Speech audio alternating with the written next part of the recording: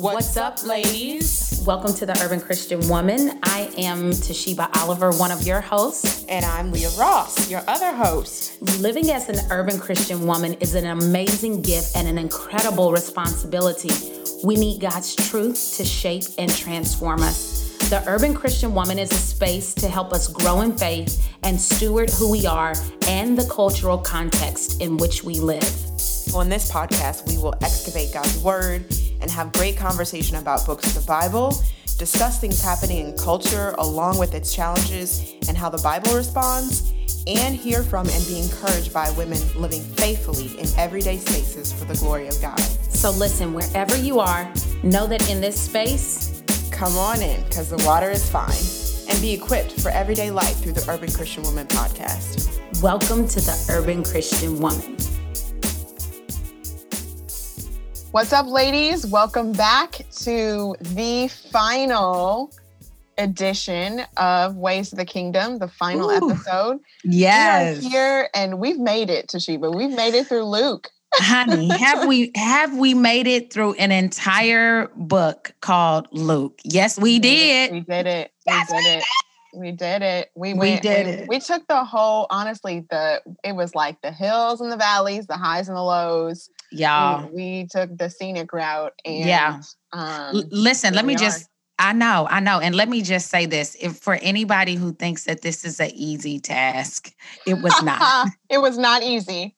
It was not easy, but we have spiritually grown, right? Mm-hmm. Leah, I think we both have spiritually Absolutely grown so much. Our faith has been formed ever the more, and our lives have been conformed even the more to the likeness of our Savior Christ. I mean, King Jesus spoke a whole word, not only about all the beauty that is in Luke, but also just about enduring.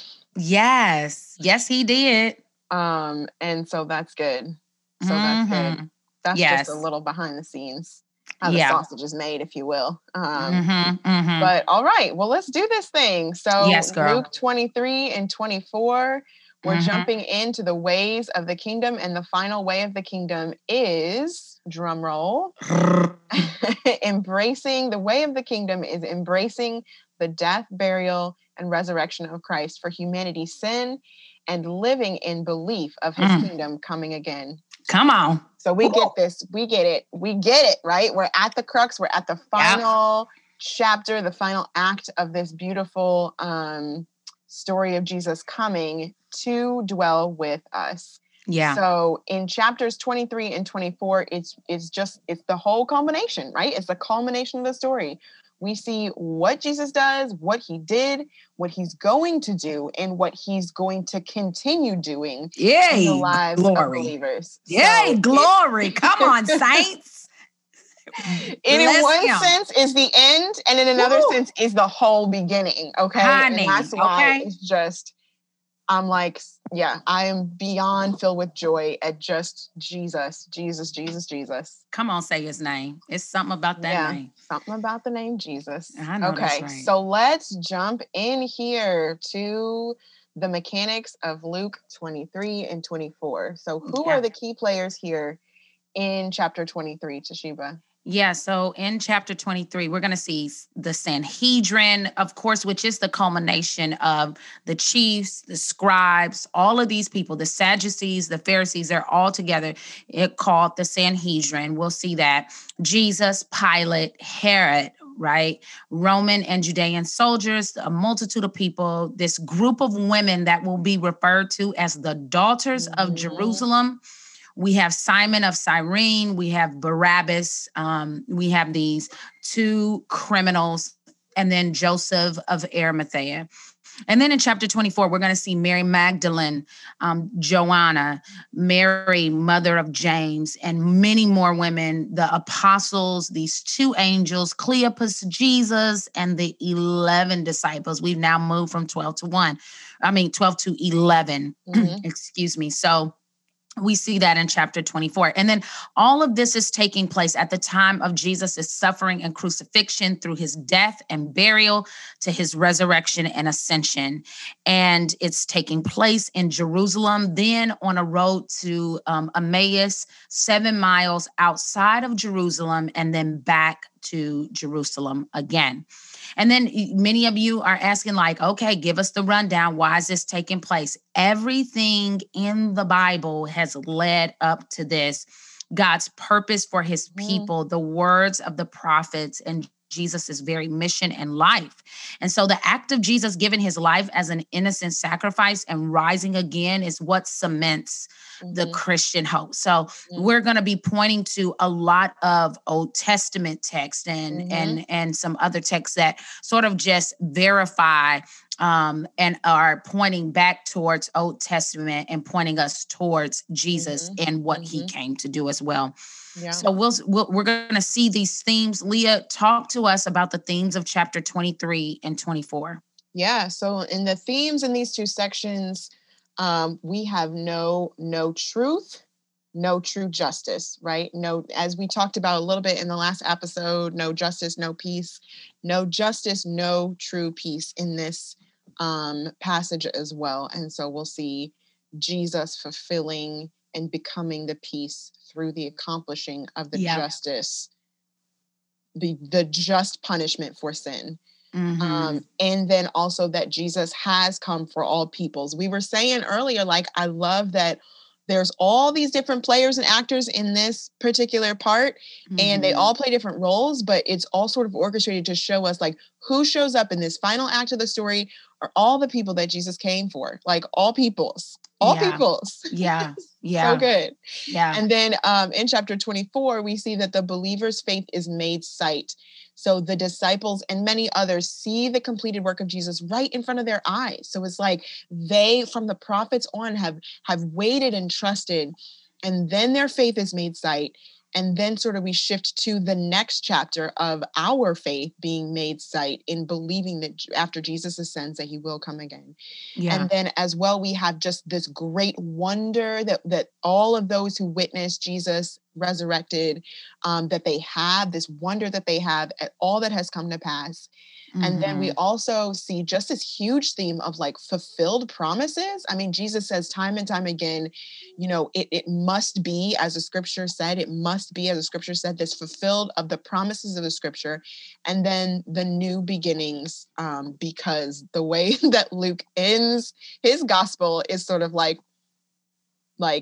to be continued. Yeah. Which it will be. So let's look, like, what do we see as these repeated words? We see in chapter 23 these repeated words of mock, crucify, guilt, this guilt of Jesus, or the guilt that is placed on him that is not his, the weeping, this mourning, death, forgive. And then in 24, the repeated words that come up time and time again are day, just the practical placing of this time passing and the physicality of this, this instance, this point in history. We see often the repeated words of seek, see, or saw, or appear, just this whole, like, thing on, like, sight, like the seeing and the sight, and them laying eyes on Jesus and what they see and that he appeared. We see the repeated words of found and find, told, recognize. Jerusalem is also mentioned, and that's actually where the whole thing ends. So talk to us about some key phrases too, because there's not just repeated words here, but we see some phrases that keep coming up as well, Toshiba. Yeah, in chapters 23, we're going to see these key phrases of, if you are the Christ, if you are the Son of God, save yourself. And while you're at it, I mean, save us. Save us too. Save us too. He Get said, down off this cross. Yeah, the criminal says that as well on the cross. He's like, listen, save yourself and save us. And then we're going to see this phrase of no guilt deserving death. No guilt deserving death. And then in chapter 24, we're going to see this phrase of Christ, the Son of Man, should suffer. So we'll see those, you'll be able to see those key phrases. Hopefully you've pulled them out and you've drawn them out as well. And then in chapter 23, and as we're moving forward to some key verses, we've got the key words that are repeated. We've got the key phrases, the key verses for chapter 23.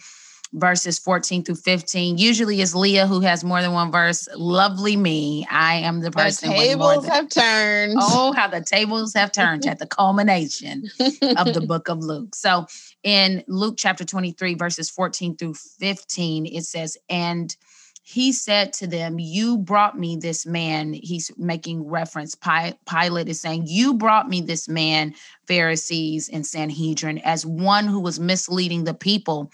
And after examining him, being Jesus, before you, behold, I did not find this man guilty of any of your charges against him. Neither did Herod, for he sent him back to us. Look, nothing deserving death has been done by him. So we see that key phrase right there. And then verse 34 of chapter 23, and Jesus said, Father, forgive them, for they know not what they do. So Leah, talk to us about chapter 24 and your key verse. My key verse for 24 is verse 46. And he said to them, thus it is written that Christ should suffer and on the third day rise from the dead, and that repentance for the forgiveness of sins should be proclaimed in his name to all nations, beginning from Jerusalem. And so, this is sort of the crux of both summarizing like all that the scripture said would happen, that happened, and then sort of the forward-looking trajectory of because this happened, this is what is to come. Yeah. So let's talk about what's going on in the text, right? We're right here at the top of chapter 23. And in chapter 23, right, we find ourselves post-council of the Sanhedrin off of chapter 22.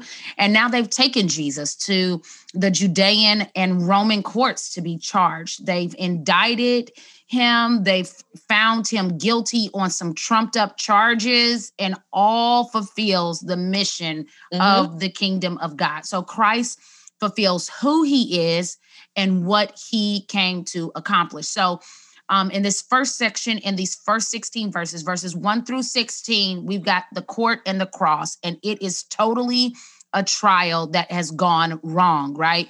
We see as one of the themes that, as we talked about before, just like Leah said, that there is no truth, so there's no true justice. And because there is no justice, there is no true peace, which Christ is coming to accomplish on the cross. Well, this is how... And I just thought about this as I was like reading through this whole thing. I said, hey, like we think that our court systems are unjust. No, this is the foundation for unjust legal systems. This is what they do. This is how they operate. Yeah. This is how they operate. So we enter with the Sanhedrin, bringing Jesus before the Judean court under Pilate, right? And eventually he's going to take him to the Roman courts under Herod, because Jesus is also Galilean. So he's like, listen, he's actually Galilean. Send him there. So there's these three indictments that they have trumped up to indict Jesus. Number one is misleading the nation. The second one is forbidding Israel to give tribute to Caesar, right? And I could go into all of this, but I mean, I don't want to take too long on it, but just know that like he never was misleading the nation. As a matter of fact, he talks about honoring those who are the leaders, forbidding Israel to give tribute. He's like, listen, who's on that coin? Give to Caesar what's Caesar and give to God what's God's. And then the last one, which is really the one that is the issue that they are seeking to stick to actually get the crucifixion, is him saying, himself saying that he is Christ, a king, okay? Because they knew that they could not bring him into the courts saying that he was the king, but he is a king, right? So Pilate did not care about the first two. He really cared about that third one, and him calling himself a king. And as we all know, Jesus was more than a king, which is why he responds as he does in verse 3, right? And when Pilate asked him, he said, are you the king of the Jews? Right? First of all, he was a king because the Sanhedrin didn't want to acknowledge him as king of the Jews. Pilate then comes back and says, are you king of the Jews? And then Jesus, and saying that, right? He answers him and he says, well, you have said so, because Jesus is making the point is that he is not a king, right? He is the savior. He has come for something more than that. And so Jesus was just more than a king. And so the idols of the Sanhedrin began to show once again, right? In verse 5, their heart and their love for people, their love for the people, and it's revealing why they actually are seeking the crucifixion of Jesus in verse 5, right? He says, listen, he is stirring up. Jesus is stirring up the people, teaching throughout all Judea from Galilee even to the place. And so they're just being put on blast for really what's going on in their own hearts, right? And what the real issue is, which is power and their desire to please. And they're not in that light right now, right? It's Jesus. Everybody's been following him. Leah and I have been talking about that for chapters, right? He's got huge crowds following him. And so the council, who should have been wielding their power for the kingdom of God, is actually now powerless. And so having to take their matter to Pilate and eventually Rome. They had capital punishment power. And so Israel was no longer effective. I have to say this. Israel was no longer effective in their sacred work because they were not on the mission of God. Okay. Just let that soak in.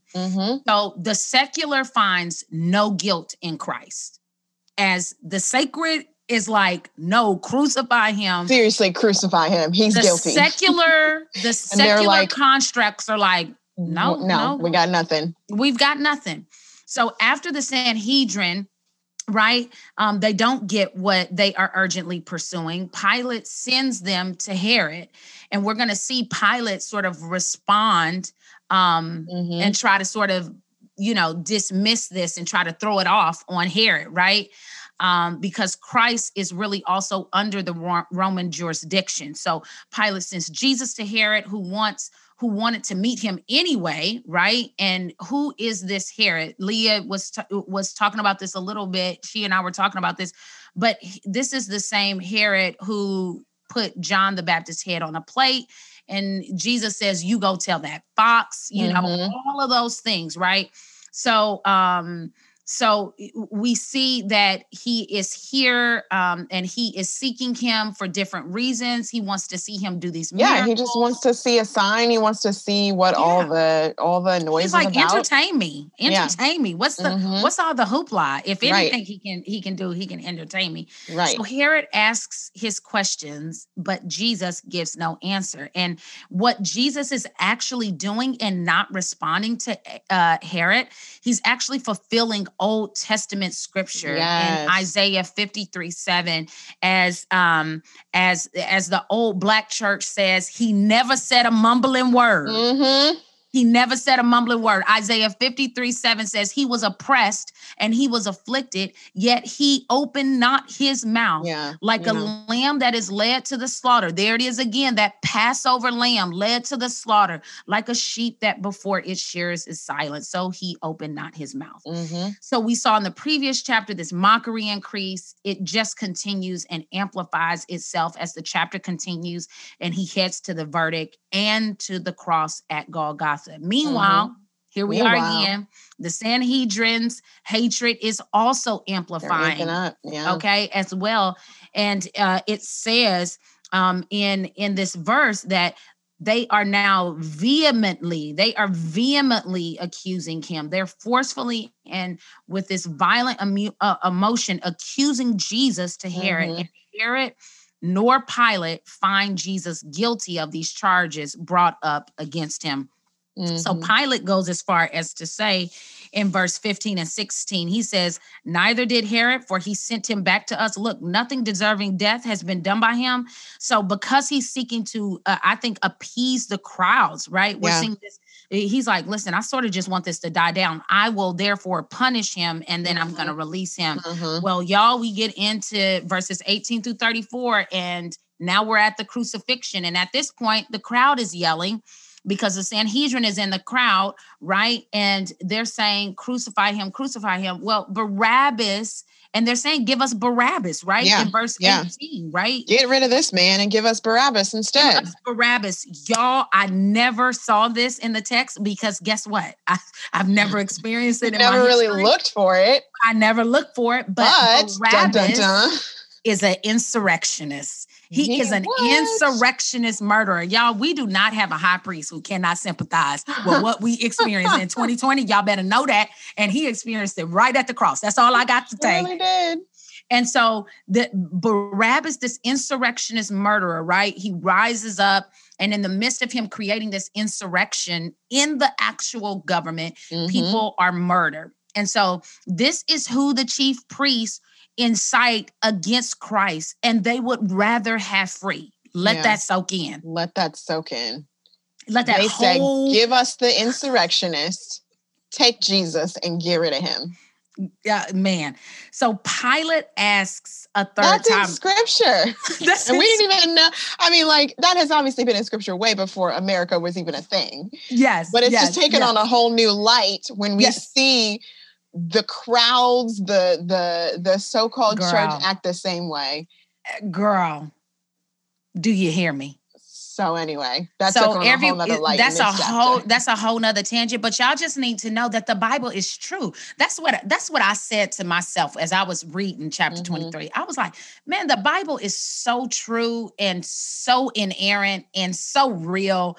And it is alive. And we have actual whispers in history of time globally that speak to this, because there have been insurrections happen globally. Yeah, we are not the first, and we will not be the last. Come on now. So anyway, Pilate asks a third time, like, why are y'all doing this? And so anytime you have an unbeliever asking something like this, you know that it's totally wrong. I mean, we're talking about an unbeliever, someone who is not professing Christ, right? So Pilate thought he was innocent in this because he's not signing off. He's like, listen, I do not find any guilt by his words. What evil has he done? What evil has he done, right?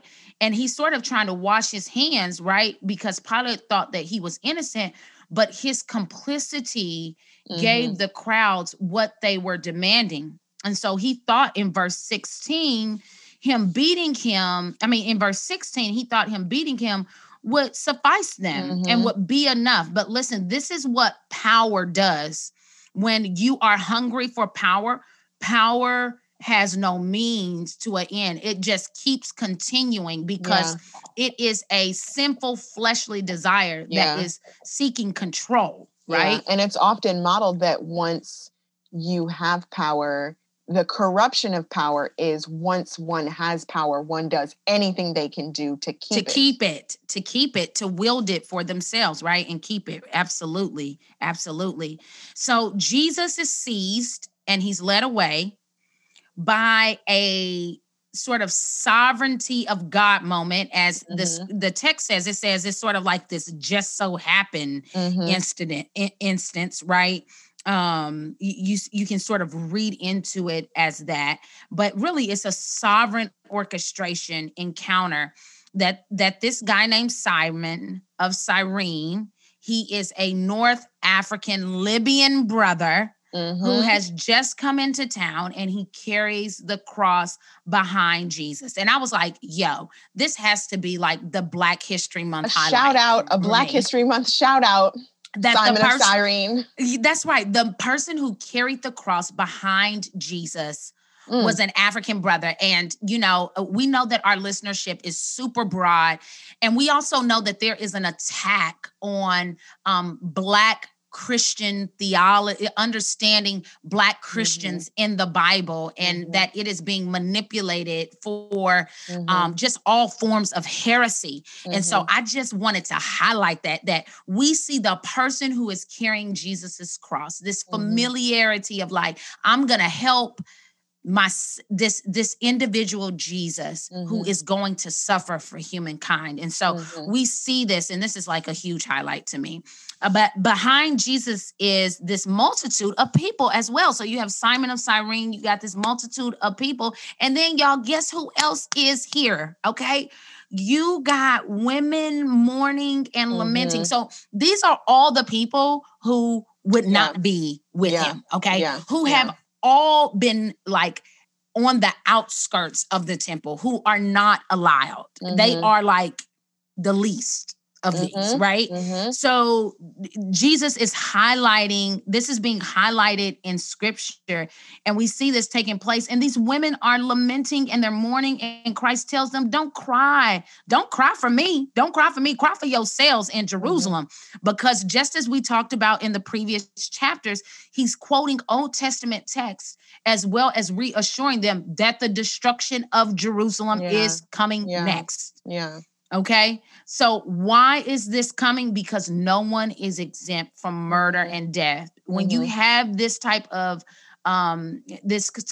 corruption and all of these things, bloodthirstiness, like, listen, no one is exempt from it. And so persecution is going to come, and it is coming, and it will come. So we move forward into this last section of Jesus and the company that he is with at the appointed time in verses 31 through 56. And Jesus is led with two criminals to be crucified. And as he's going to be crucified, look at his heart and how full of compassion it is. He is going to the cross and asking for the forgiveness of those who have sought his death, saying, Father, forgive them, right? And as this is happening, there is this pinnacle of scoffing. Yeah, there's such a juxtaposition, right? Right. He's Jesus, like, Father, forgive them. And they're mocking. Jesus is saying, Father, forgive them. These individuals don't even know what they are doing because they think I am a king, right? And we're at this pinnacle, and people are scoffing and mocking, and they're saying, listen, save yourself in verse 35 is what it says, right? They're like, and the people stood by watching, but the ruler scoffed at him, saying, he saved others, let him save himself. If he is the Christ of God, his chosen one. So with this inscription, as we see the verses move forward, what do they put on the inscription at the cross? This is the King of the Jews, right? And as this moves forward, these individuals rightly are saying these things. We're at this pinnacle, and they don't know what they're doing. And this is the all-encompassing perspective of humankind.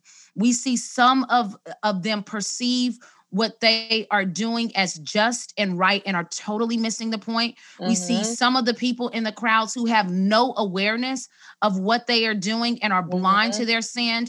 And then we see some of them who are fully aware of the weight of their sin and know they rightly deserve penalty and judgment and are grieved and see it as not just it is what it is, but I need a savior. And here comes the second criminal, right? Who is embodying this third category of this encompassing perspective from humankind. He recognizes who God is. He sees the holiness of God in Christ, recognizes his sin and his unworthiness, and asks in his own words, right? Like we've heard the prayer of salvation. No, his whole dialogue with Jesus at this point is a prayer of salvation and asks to come into his kingdom. He says, Jesus, remember me in verse 42 when you come into your kingdom. And he said to him, truly, I say to you, today you will be with me in paradise, right? And so the hour has come, the veil is torn, and Jesus calls out in verse 46, Father, into your hands I commit my spirit.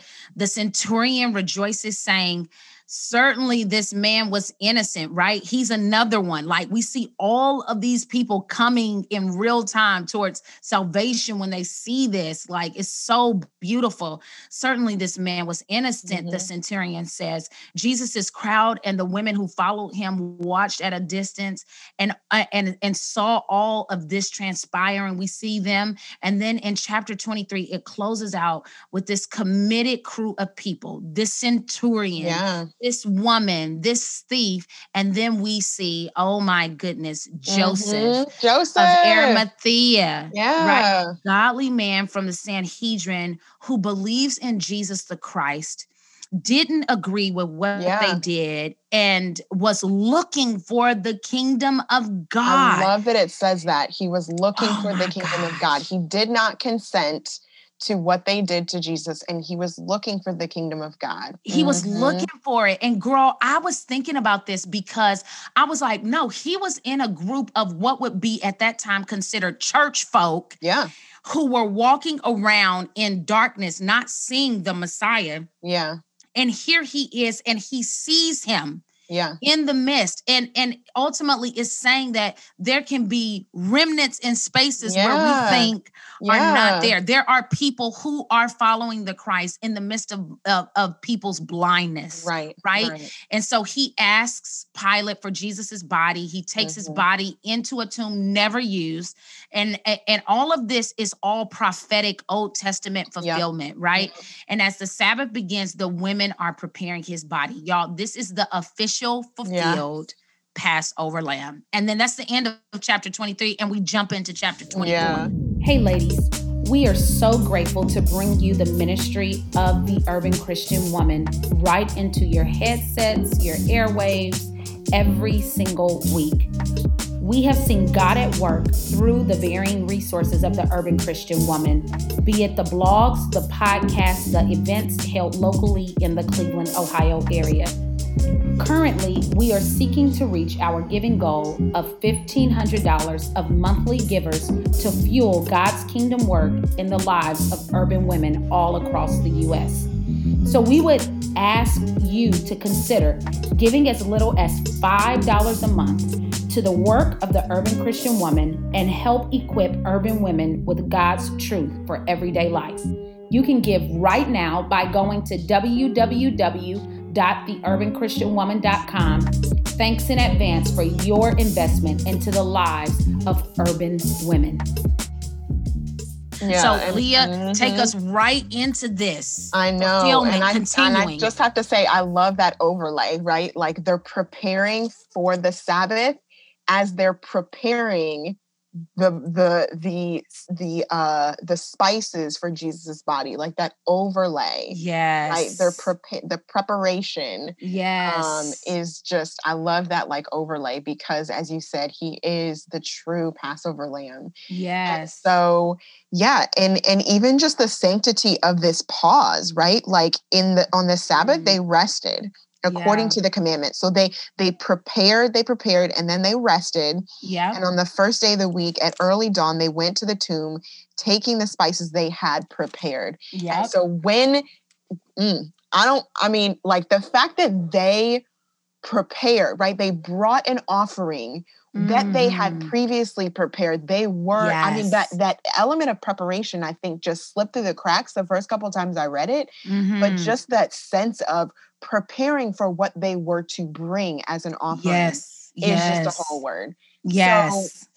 So the very women who witnessed Jesus's death are also the first as they come with this preparation to bear witness to his resurrection. Come on. Jesus appeared to the apostles eventually, wounds and all, and continued to proclaim the now fulfilled truth about himself. And then ultimately, chapter 24 is all about him assuring them with his presence and instructing them on what to do next. And so, right, like we start with the women rise early to take on this work of worship. Again, like I said, that they had prepared.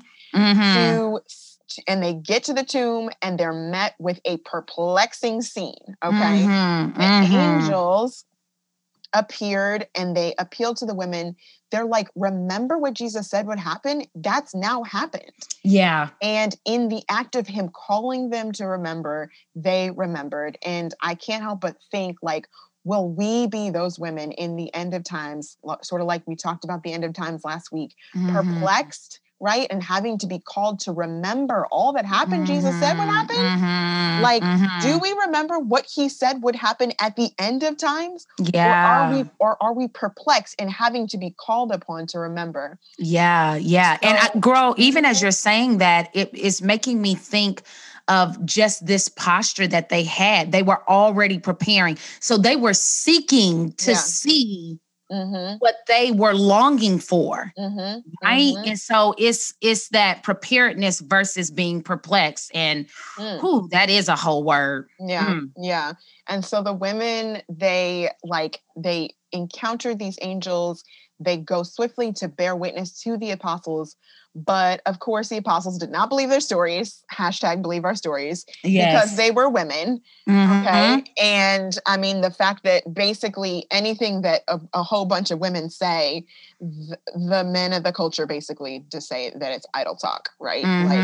But Luke keeps highlighting the way that Jesus highlights women. So here we see just how countercultural that was, and how countercultural it is for the whole, the testimony of the resurrection to be anchored on women witnesses. Yeah. Like, y'all don't even understand how unlikely that was, and how countercultural and powerful it is that the story of Jesus would actually be anchored in that way. Yeah. I mean, it's so outside of what would have been the norm. Right. I mean, they literally, the apostles who were with these women the whole time, still dismissed it as idle talk. So Peter's like, all right, I got to go see this for myself. He sees the evidence of what has happened, and he goes away marveling. And he goes away marveling. And that very same day, again, there's just this sense of this passage of time and what is happening during this day. Right. You've got these two apostles who are going on a trip to a village called Emmaus, and they get this unexpected companion along the way. So Jesus joins them, but at the time their eyes were kept from recognizing him. And I can sort of imagine that they were caught up in like this swirl of grief and confusion, and even sort of this tinge of mystery, right? Because they have this testimony from the women, and now they have what Peter, what he saw. Yeah. And so they have sort of this awareness that like, he's not there, but we don't know what happened. Right. And so in the midst of that, they don't even recognize that Jesus has joined them on the road. Jesus provokes this story out of them. He's like, what things are, because they're like, okay, don't you know all this stuff, everything, everybody's talking about it. And Jesus is like, everybody's talking about what? Even though he knows, but he provokes the story out of them, because it's an opportunity for instruction, right? He then rebukes the two disciples that they were slow to believe the prophets. And so it's this circling back to like the fact that from the very beginning, like Christ's trajectory, the trajectory of the Christ was suffering and then glory. And so we know from the scriptures, and they would know, right, as ones that knew the scriptures, that it was always spoken about that way. And so I wonder, like, why did they miss it, right? Why did they miss it? And I can't help but think that just because something of this magnitude has literally never happened before, like literally never happened before. So even with eyes sort of quote unquote wide open, there's this incredulous level of like, they can't wrap their minds around it. So anyway, so they get to their destination and they appeal to Jesus to stay because it's too late to keep traveling. And there they share a meal. And it's in this moment of intimacy that they then finally recognize Jesus. I love it. I'm like, I can't just zoom past this table intimacy, y'all. The table is ultimately the place to slow down, to be heard, and to be seen. And can we just check ourselves on that in our own homes? Like, are our tables this place to slow down, that those that are beloved to us are heard and seen around the table? And so, I mean, I love that about just the intimacy around sharing a meal, that in a space of intimacy, Jesus is actually seen for who he is. I mean, I guess I just have to take this little detour real quick, but like, can we use our imaginations to believe that around our tables, those that we love might actually see Jesus for who he really is? If we share in that intimate time and we share our hearts, are there opportunities and chances to really have people see Jesus for who he is? And so these two disciples, they recognize Jesus, but as soon as they recognize him, he vanishes. And right after all that happens, all of a sudden it's not too late to travel after all. This new it can't wait. It can't wait. So they Yeah. literally go all the way back to Jerusalem that same night, which it was not like they just hopped in an Uber, like they were walking by foot. Yeah. And in the middle of the night, I mean, the risk that's taken for them to take that journey back in the middle of the night shows the value of the news that they had and that they needed to share. And so now we're beginning to have more and more witnesses to the resurrection. First the women, and Simon, and now these two disciples. And then finally, in verses 36 to the end, Jesus appears to the disciples here, and he gives them these parting instructions. And he says, when he appears to them in verse 36, he says, "Peace to you." But they were startled and frightened, and they thought they saw a spirit. And I just the fact that he first proclaims peace again to Sheba, like we were talking about, man, like there are these constant echoes to other parts of scripture, of the Old Testament, right? Isaiah 6:9, they call Isaiah calls him the Prince of Peace. And then I think even in other places of Ephesians 2:17, where Jesus is spoken about by Paul, who says he himself is our peace. Our peace, yes. And so when Jesus shows up and says, "Peace to you," he's speaking the peace that he brings in his body, in his flesh. And so, there's this reassurance of Christ who invites them to see who he really is, right? They're frightened, but he invites them in to see who he really is. He says, "See my hands, see my feet. This is I myself. Touch me and see. Touch me. And see." So, I mean, let's not miss that the disciples are actually discussing his resurrection, even at that time, right? Like those that were at Emmaus had come back and they're having this conversation. And yet when Jesus shows up, they're still grappling with all the facts of what happened. So I think I don't know, Toshiba, I was like, this is a word sort of assurance for us all, even for those of us who are constantly on in difficult spaces in our city context, who are constantly proclaiming Jesus to a lost world. It just is a reminder that it actually takes time to sink in. It actually takes time to really believe the weight and the implications of the resurrection. And that's okay. I think of a sister that I'm walking with now who has sort of a baseline cultural understanding and maybe even would call herself a Christian, but her life is not transformed with the power of the Spirit and the power of a living Jesus. And I'm and I've had to check myself, right, of my own impatience. Don't you know that if Jesus really is who you say he is, you would live different. You would relate to the world differently. The fruit of your life would be different. And so when I read this, honestly, Toshiba, it was a check to my whole self, because I was like, listen, if the disciples who walked with him the whole time were still sort of confused about the resurrection. Yeah. They literally had the word. They had person. And he said, and he told them plain and clear what would happen. Plain and clear. But I believe, honestly, it's an encouragement to us to be patient, right?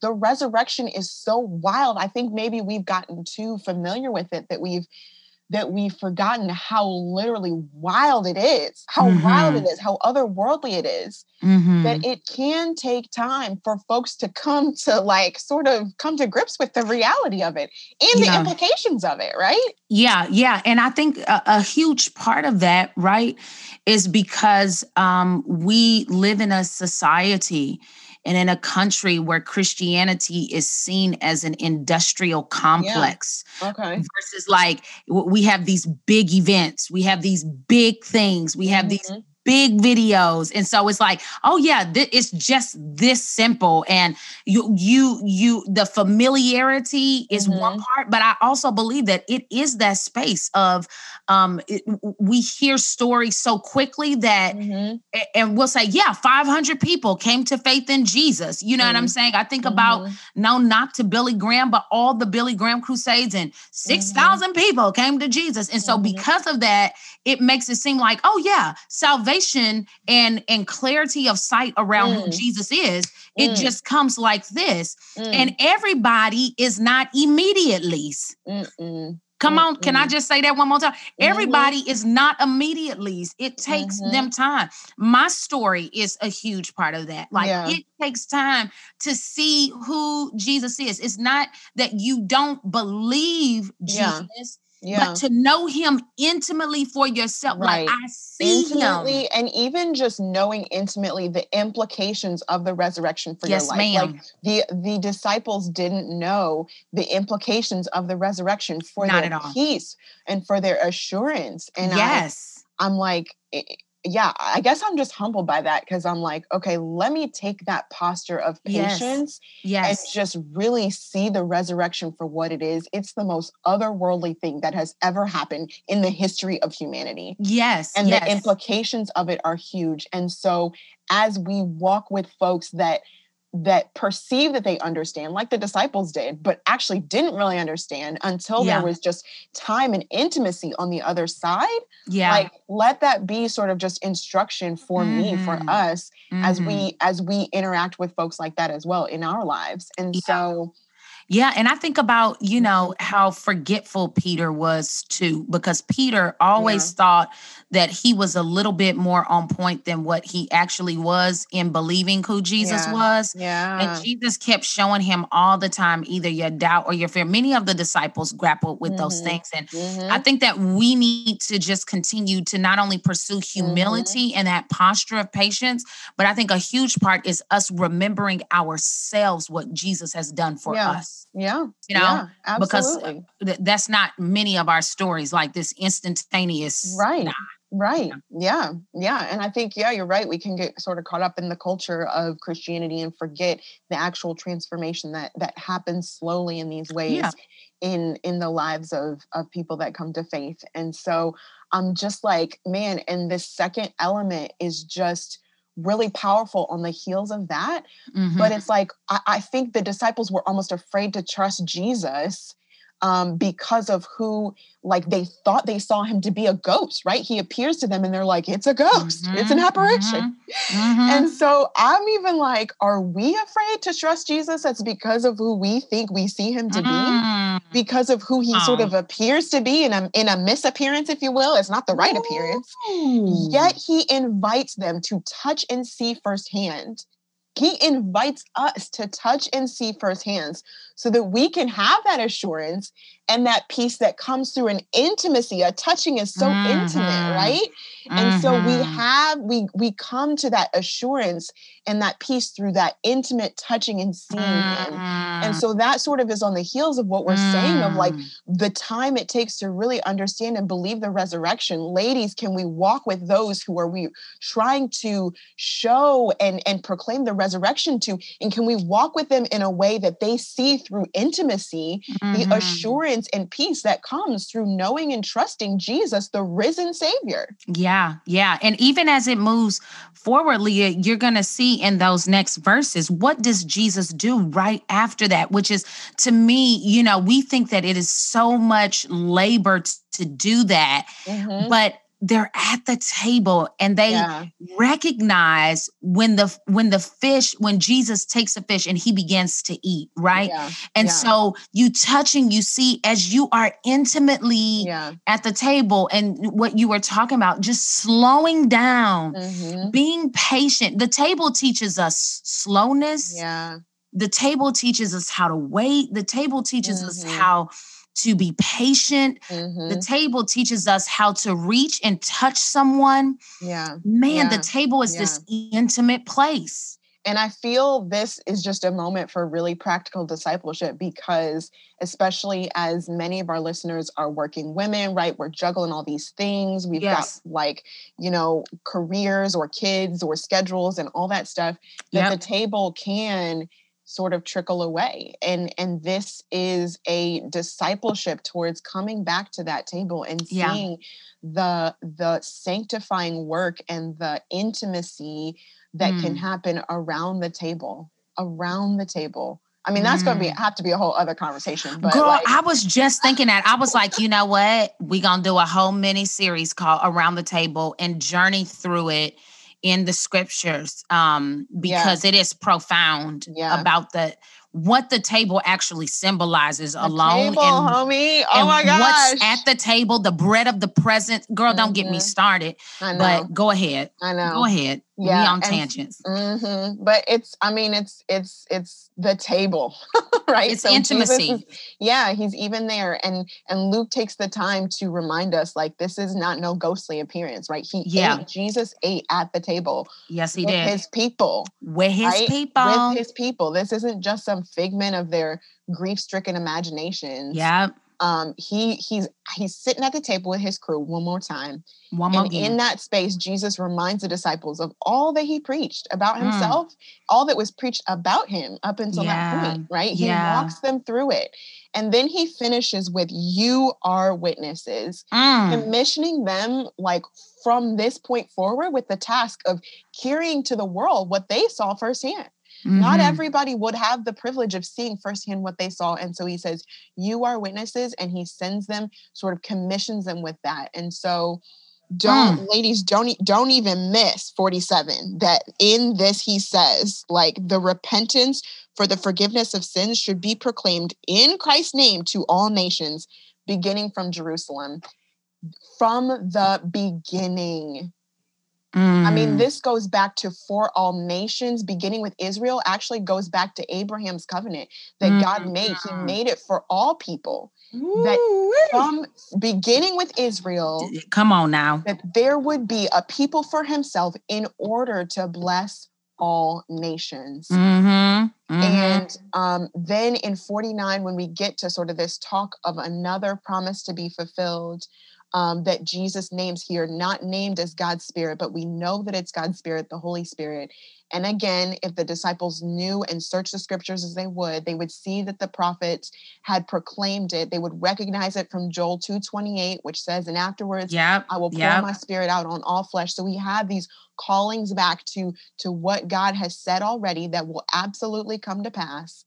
And so then what does he land on his commandment in light of this? Stay in the city until you're clothed with that power from on high. Right? And I could not help but think of, where is another place in scripture where God's people were clothed before they were sent out? How about the garden?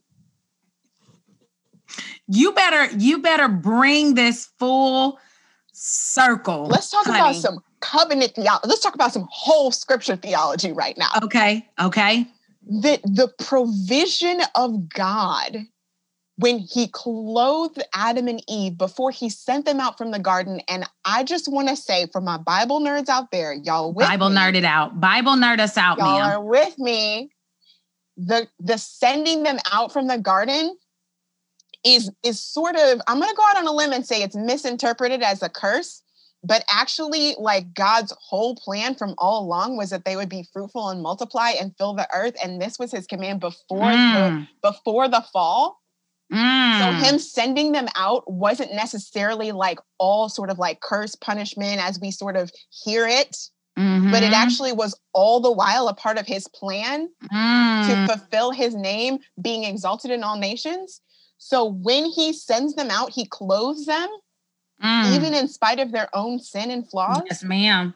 And so here again, we have this other example of, I'm going to clothe you before I send you out. Yep. To do just what girl, you better come on in here to do.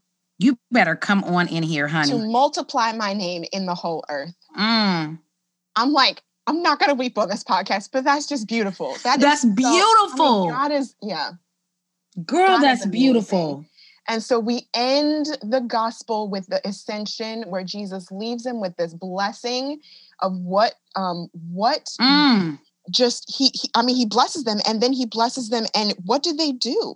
They worship him, and they worship with him. Great joy. They return with great joy to Jerusalem to worship. And so, in fact, even Luke goes full circle, right? They go with joy to the temple where it all began with Zechariah. And here is the new beginning that will lead us to this miraculous future of the church that Luke just sort of ends like that, because it's not really the end. It's to be continued in the book of Acts, which I'm like, I look forward to us sort of to be continued in the book of continued. Acts. I'm going to have to take myself there. We might have to take y'all there. That's just a foreshadow of what might be to come. That's a foreshadow. Keep it in our back pocket of Keep the it in your back foreshadowing. pocket. Okay. Keep the foreshadowing. Yeah. So we have that's a word. completed this tour of Luke where we see this implication. Who is Christ? Christ is the resurrection and the life. Yes. He's the resurrection and the life. He has the one who has accomplished this fulfillment, what we have been waiting for. Yeah. And so, I mean, in the case that we would even need more, because there's just so much there. Let's talk through what are the implications of all of this for us spiritually, personally, and then socially. Yeah. I want to go here in regards to spiritual implications. One of the things that we see is that believe God's word, not on account is speaking, who is speaking. So Christ is a cross, Christ's cross and crucifixion are the manifested and confirmed witness of who Christ is. Right? Christ's cross and crucifixion are the manifested and confirmed witness of who Christ is. He is the King of Kings and Lord of Lords before he even came. That's who he was. And so his plan when he came was to be more than a king. God's plan is Christ. His plan is Christ. It was Christ as the Savior and the rescuer of the world. And we say this verse so much, so flippantly, but no, it is so true. And our implication speaks to this, that for God so loved the world that he gave his only son, that whoever believe in him shall not perish, but have eternal life. And so we can truly believe not just on the account of what he was saying, but who is actually saying these words. And so all of this was written, ladies. And so because it was written, it must be fulfilled. And God is bound by his nature to faithfulness to his own words. Yeah. I mean, we saw all throughout, especially in 24, like he says, it must be as the scripture said. That it must be as the scripture said. There's sort of this binding of God to fulfill the words that he says about himself and about Christ. Yes. And I would just say that 23 highlights that as well, right? Except for it's just so much just confirmation to the Old Testament too, and how all of scripture has been pointing to this this time and this moment, right? All of scripture has been pointing to this moment. Yeah. Yes. And I think that flows right into what our personal implications are. I mean, God will keep his word. God kept his word. God keeps his word, and God will keep his word, even when it involves things that seem impossible. I mean, this resurrection seems impossible, but God said it was going to happen that way.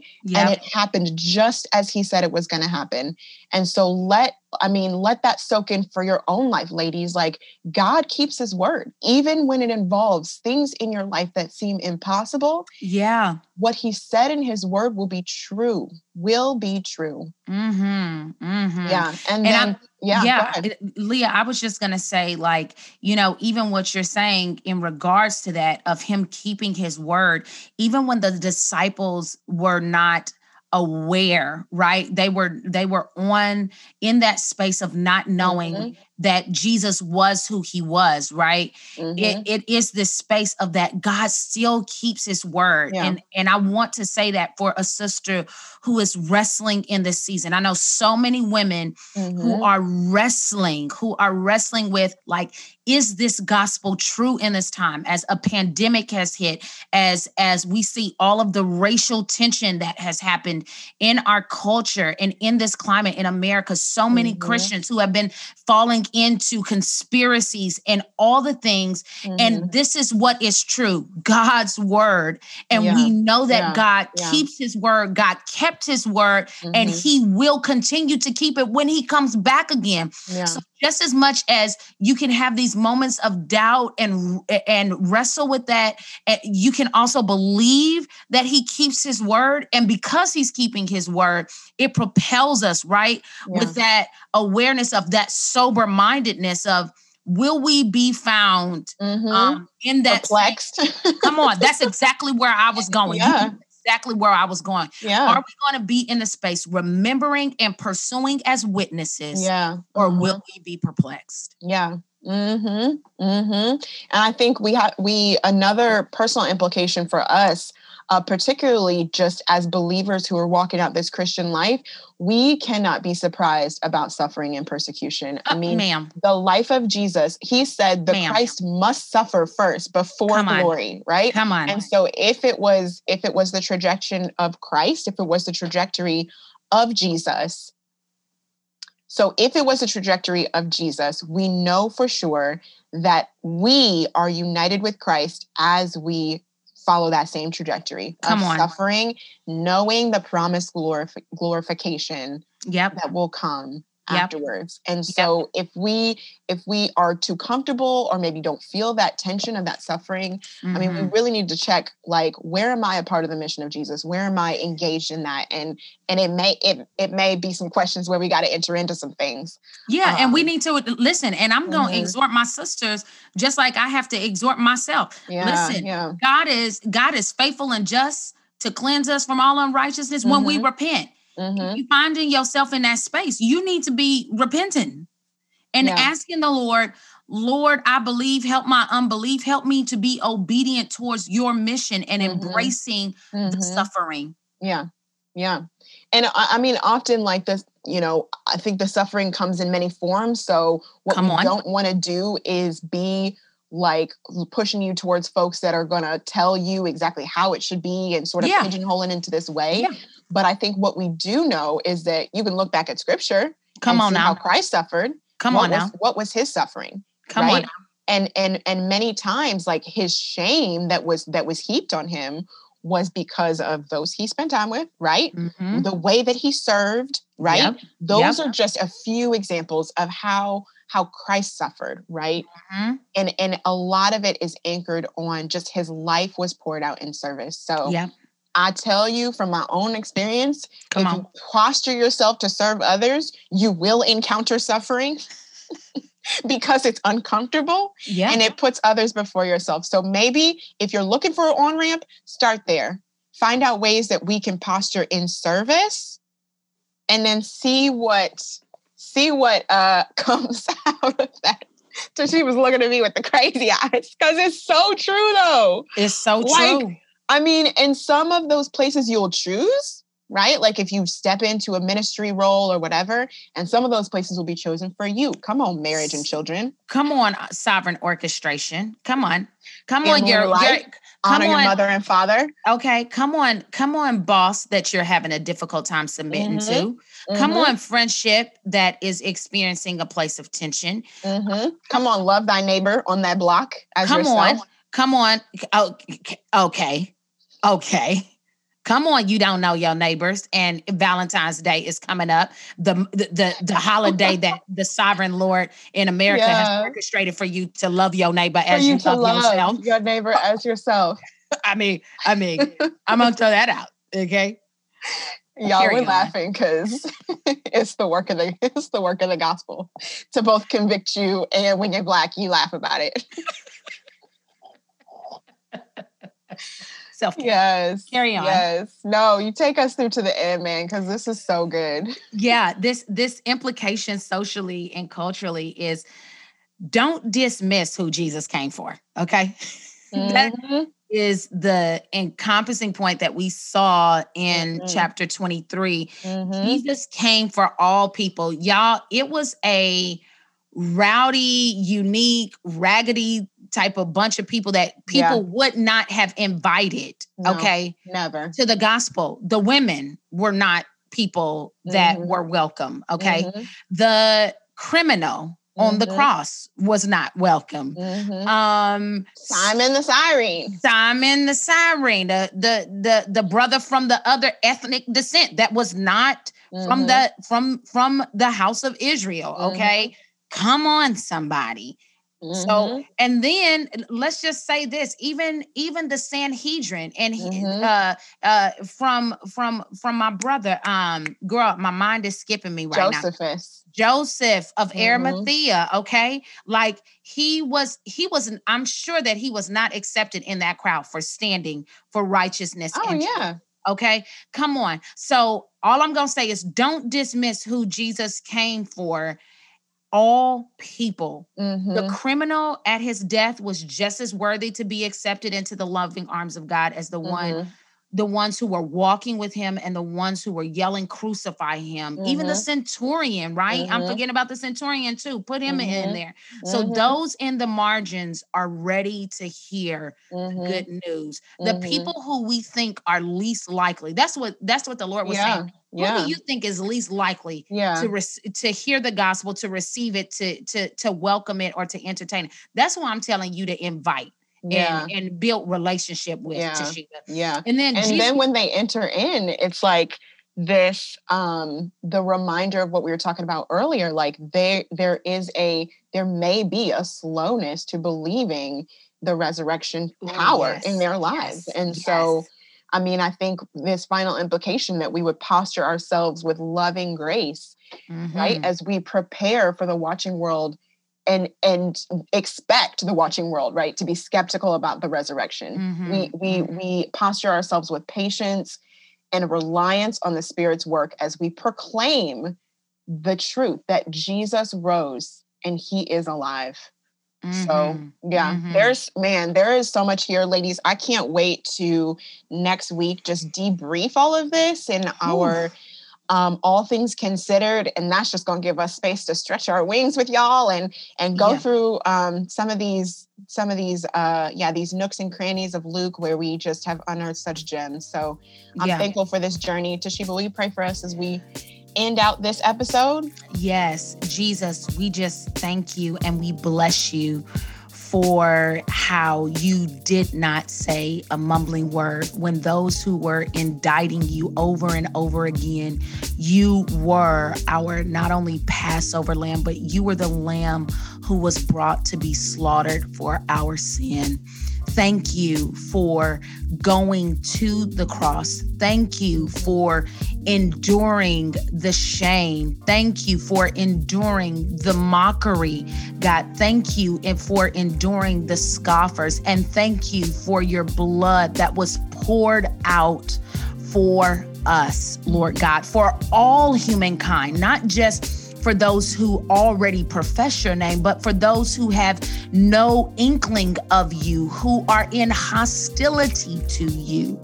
Jesus, we thank you for that. And we thank you that you do not leave us as we are, but Father, even in our perplexedness, even in our blindness, even when we do not see you, when you are yet walking with us, God, you still reveal yourself.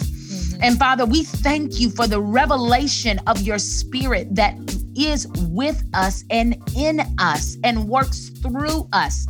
And so because of that, we are able to be your witnesses. Father, would you enable us through your Spirit's power to be your witnesses, so that, Father, as those who we go out to proclaim good news to, God, to proclaim the sight to the blind, to proclaim the year of the Lord's favor, Lord God, that we would be able, when we see it, to rejoice and have this great joy that we ourselves experienced, that the disciples themselves experienced, because you have revealed yourself as Christ, our resurrection and our life. We thank you. We thank you for you, Jesus, our Lord.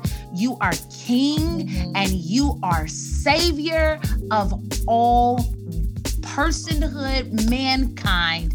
We give you glory in Jesus' name. Amen. Amen. Have a blessed day, ladies.